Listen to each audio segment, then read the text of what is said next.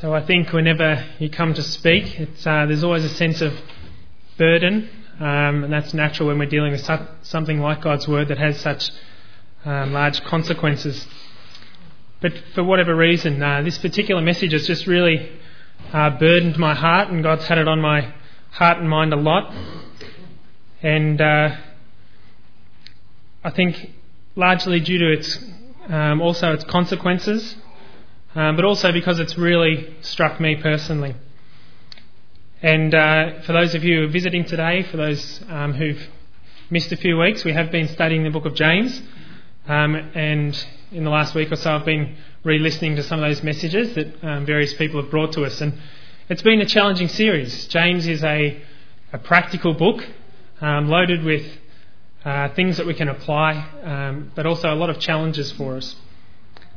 So in recap, in particular the things that will play and feed into today's message, we saw in chapter 1 that our desires are a crucial part of our Christian life.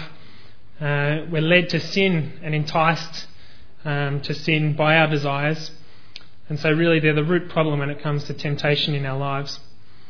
Then in chapter 2 we saw that in James' audience it was quite apparent that there was a class divide. On one hand you had this rich merchant class, the merchants and traders, and then on the other hand you had these poor people, possibly slaves and servants to those more wealthy people.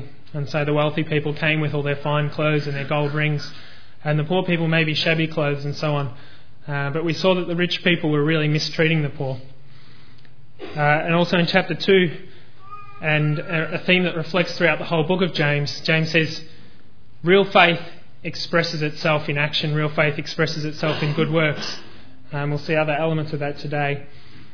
And finally in chapter 3, we saw worldly wisdom and heavenly wisdom contrasted, jealousy and selfish ambition on one hand versus peacemaking and righteousness on the other.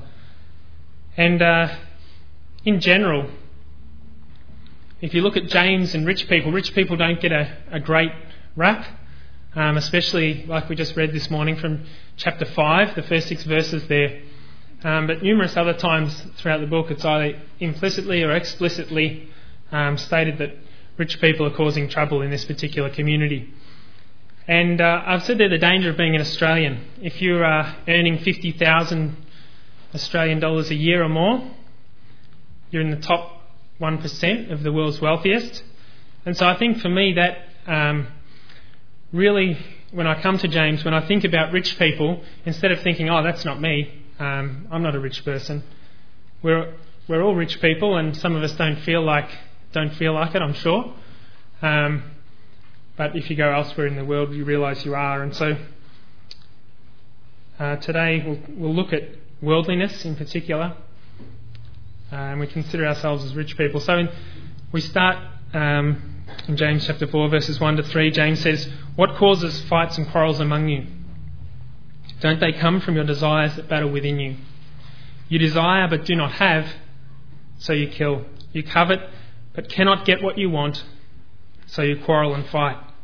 You do not have because you do not ask God. And when you ask, you do not receive because you ask with wrong motives, that you may spend what you get on your pleasures." So we see here, similar to chapter 1, we saw that our desires were a key problem. They enticed us and drew us away to temptation and to sin and its consequences. Here we see our desires are back again, causing conflict among us, among God's people, but just in generally among us. And I don't think that's necessarily straightforward. When you think about conflict in the church, do you think, it's just our desires at work? But when we think about conflict, say a leadership conflict, that can be re-expressed as desires for power and authority and respect in the church. Maybe our internal conflict, jealousy, pride, it comes from our desires to always be right and not want to admit we're wrong. Our desires to look at what others have and be jealous of it. We want those things.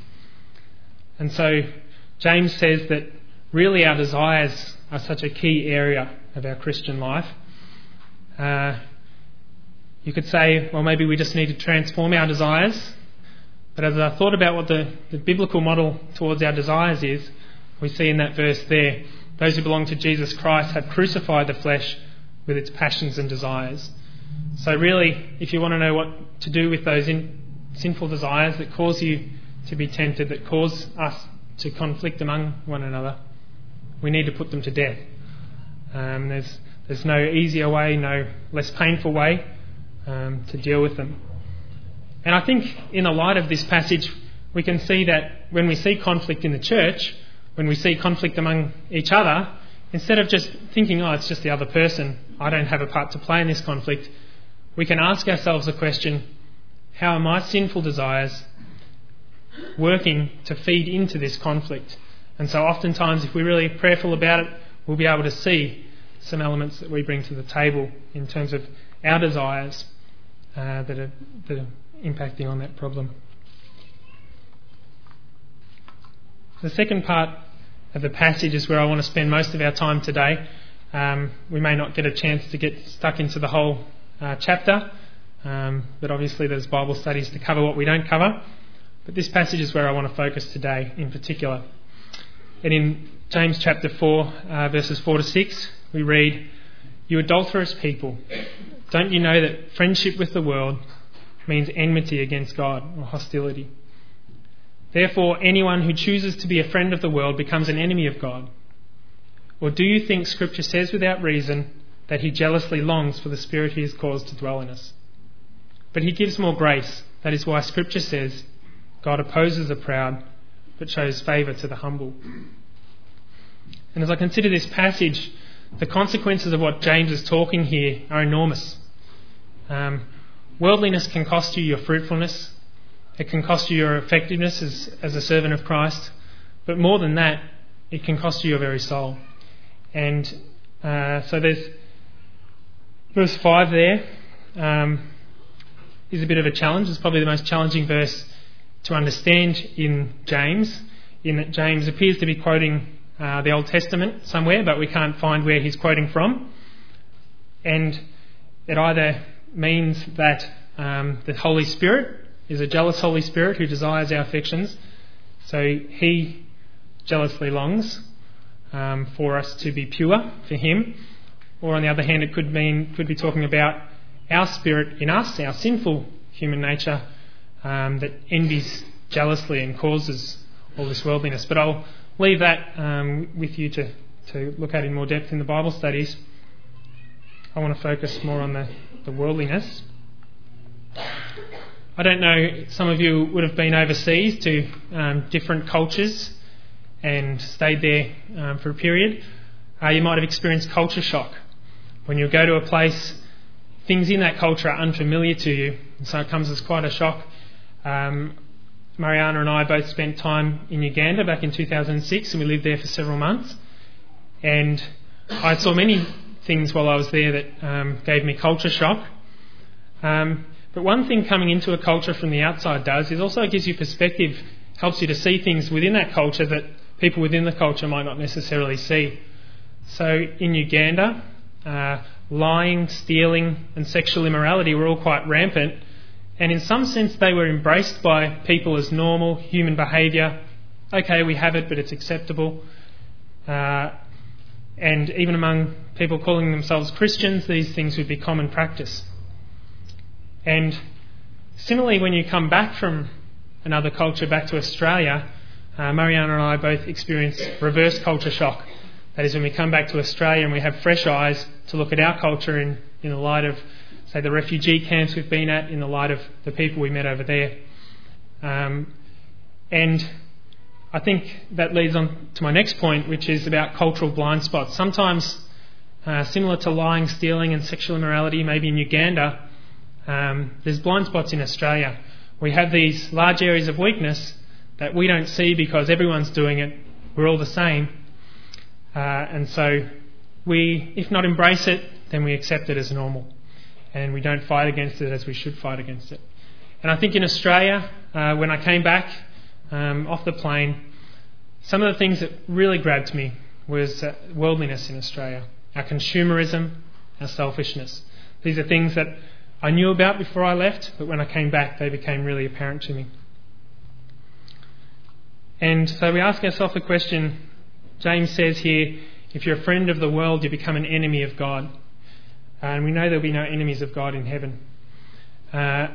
What is worldliness? It's all about God not occupying the right place in our lives, placing more importance in the world's acceptance than God's acceptance, obtaining our comfort and security from the world instead of from God, letting ourselves be defined by status and worldly values and building our own image instead of conforming to the image of Christ, living selfishly instead of living in surrender to God. And just as in James chapter 2, we saw that faith without works is dead. They can't, like a faith without works demonstrates that the faith is dead.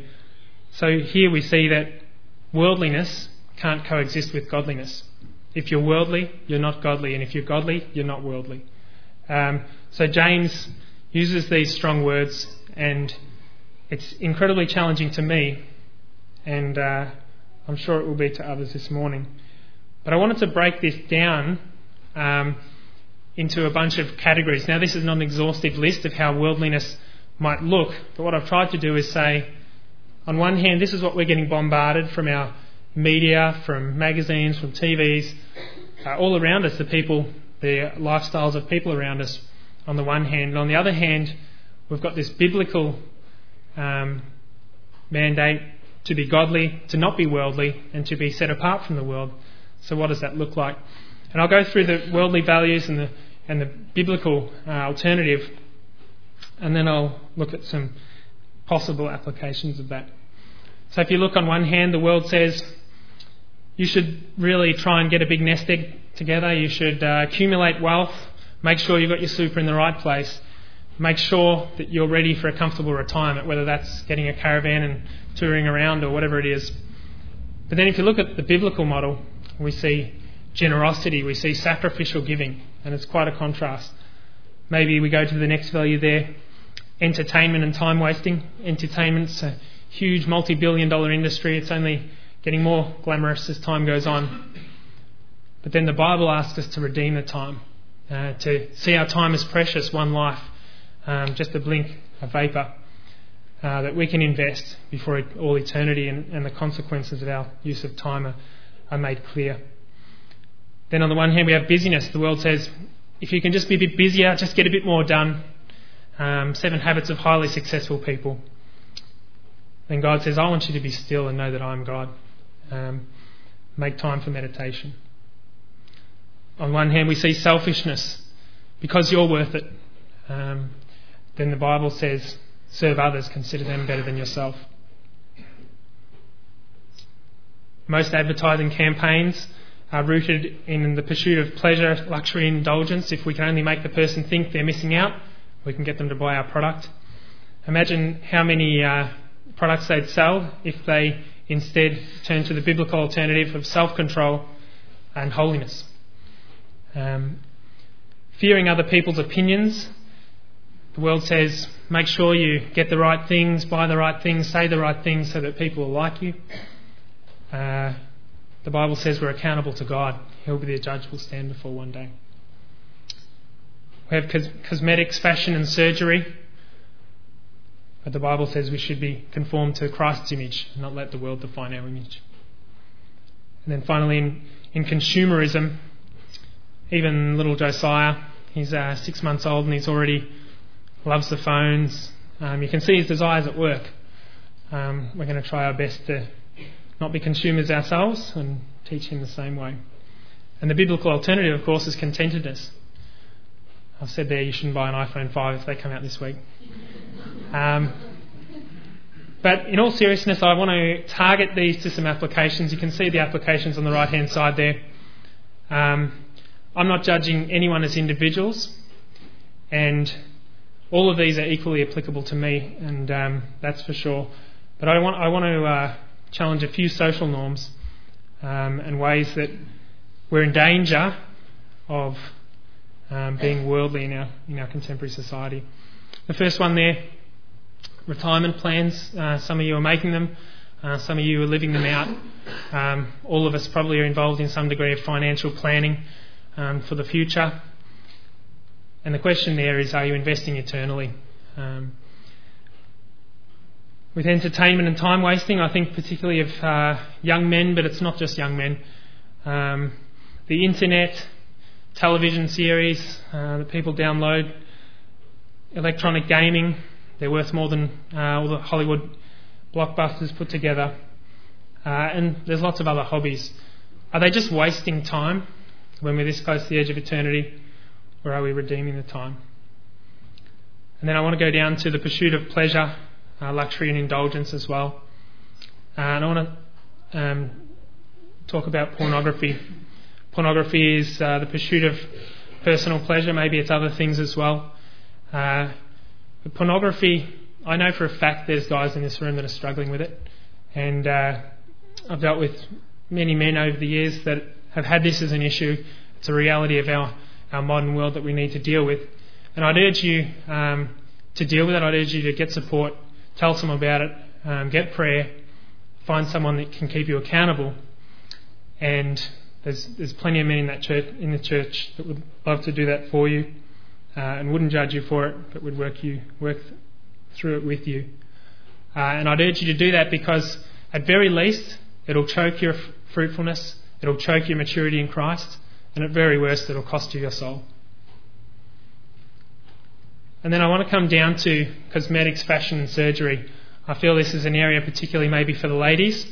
I feel like women have been sucked into this giant commercial advertising campaign rhetoric that says you need to look like a plastic, fantastic, digitally altered, painted and polished woman.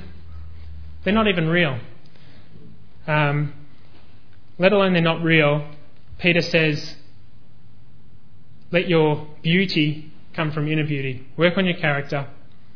And the outside beauty, he's not saying you can never put makeup on or never put perfume on or whatever it is, but don't let it be your focus. Make sure your inner beauty's the focus, and maybe burning a couple of those fashion mags would be a good way to start. I'll leave it up to all of us to look at these implications and see where they might be applied in our own lives. I can't do any application for anyone but myself, which I've been working through.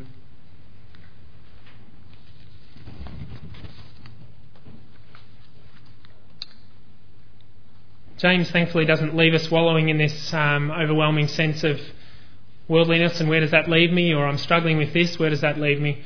He gives us a cure. So some of you are walking with Christ as Christians. Maybe some of you here have never actually entered a relationship with Jesus. You've never given your life to him. And so James gives us here 6 steps, and we'll just read out what he says in verses 7 to 10. Submit yourselves then to God. Resist the devil and he will flee from you. Come near to God and he will come near to you.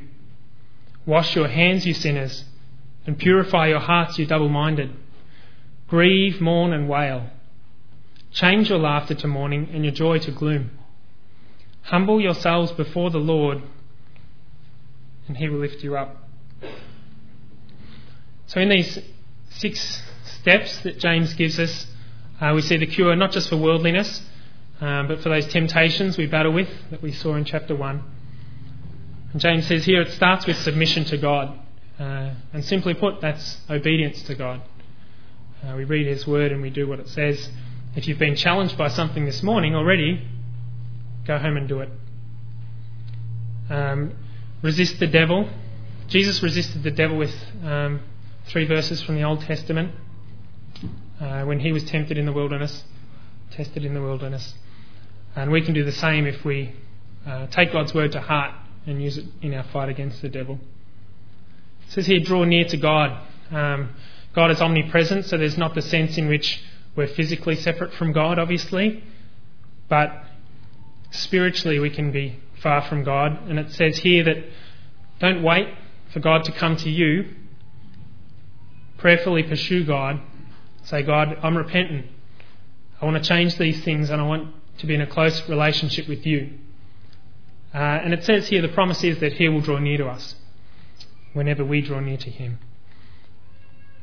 The fourth step there, cleanse our hands and purify our heart, speaks about both external behaviour change, cleansing our hands and our actions, changing the areas of our life that need to change. And then purifying our heart talks about the deeper transformation. We've already seen how troublesome our desires can be.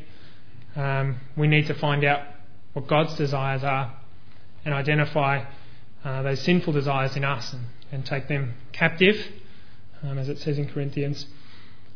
But that external change and internal change. And then finally, step 5 here. James uses really strong language that in our reasonably non-emotive culture, we don't see people running around lamenting, mourning and weeping very often. To be honest, spiritually, a lot of us would be a lot better off if we did more of it. I know there's been several times in my life when I've spent a few hours prayerfully on the floor before God, and each one of those moments I can remember with great clarity as a defining moment for some reason or other in terms of my spiritual growth. And to be honest, I need to do it a lot more. So James says, the true response of a Christian confronted with their sinfulness before a holy God, they submit to God, they resist the devil, they draw near to God in prayer, and they cleanse their life. But it's accompanied by brokenness. And so we read in the passage there that Scripture says God opposes the proud but shows favour to the humble.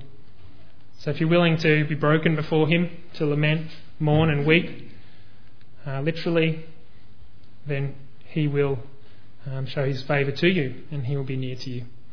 And then finally it says to be humble. God opposes the proud but shows favour to the humble. And this morning I wanted to give you an example. Some of you may know George Mueller. He was quite influential in or a foundational member and shaping of the denomination we're a part of here at Monty. And he really was a remarkable man. In his youth, he was a bit of a rascal. He lived between 1805 and died at the age of 92. But at the age 14, would have been able to find him drunk in the taverns. Age 16, he even did some jail time.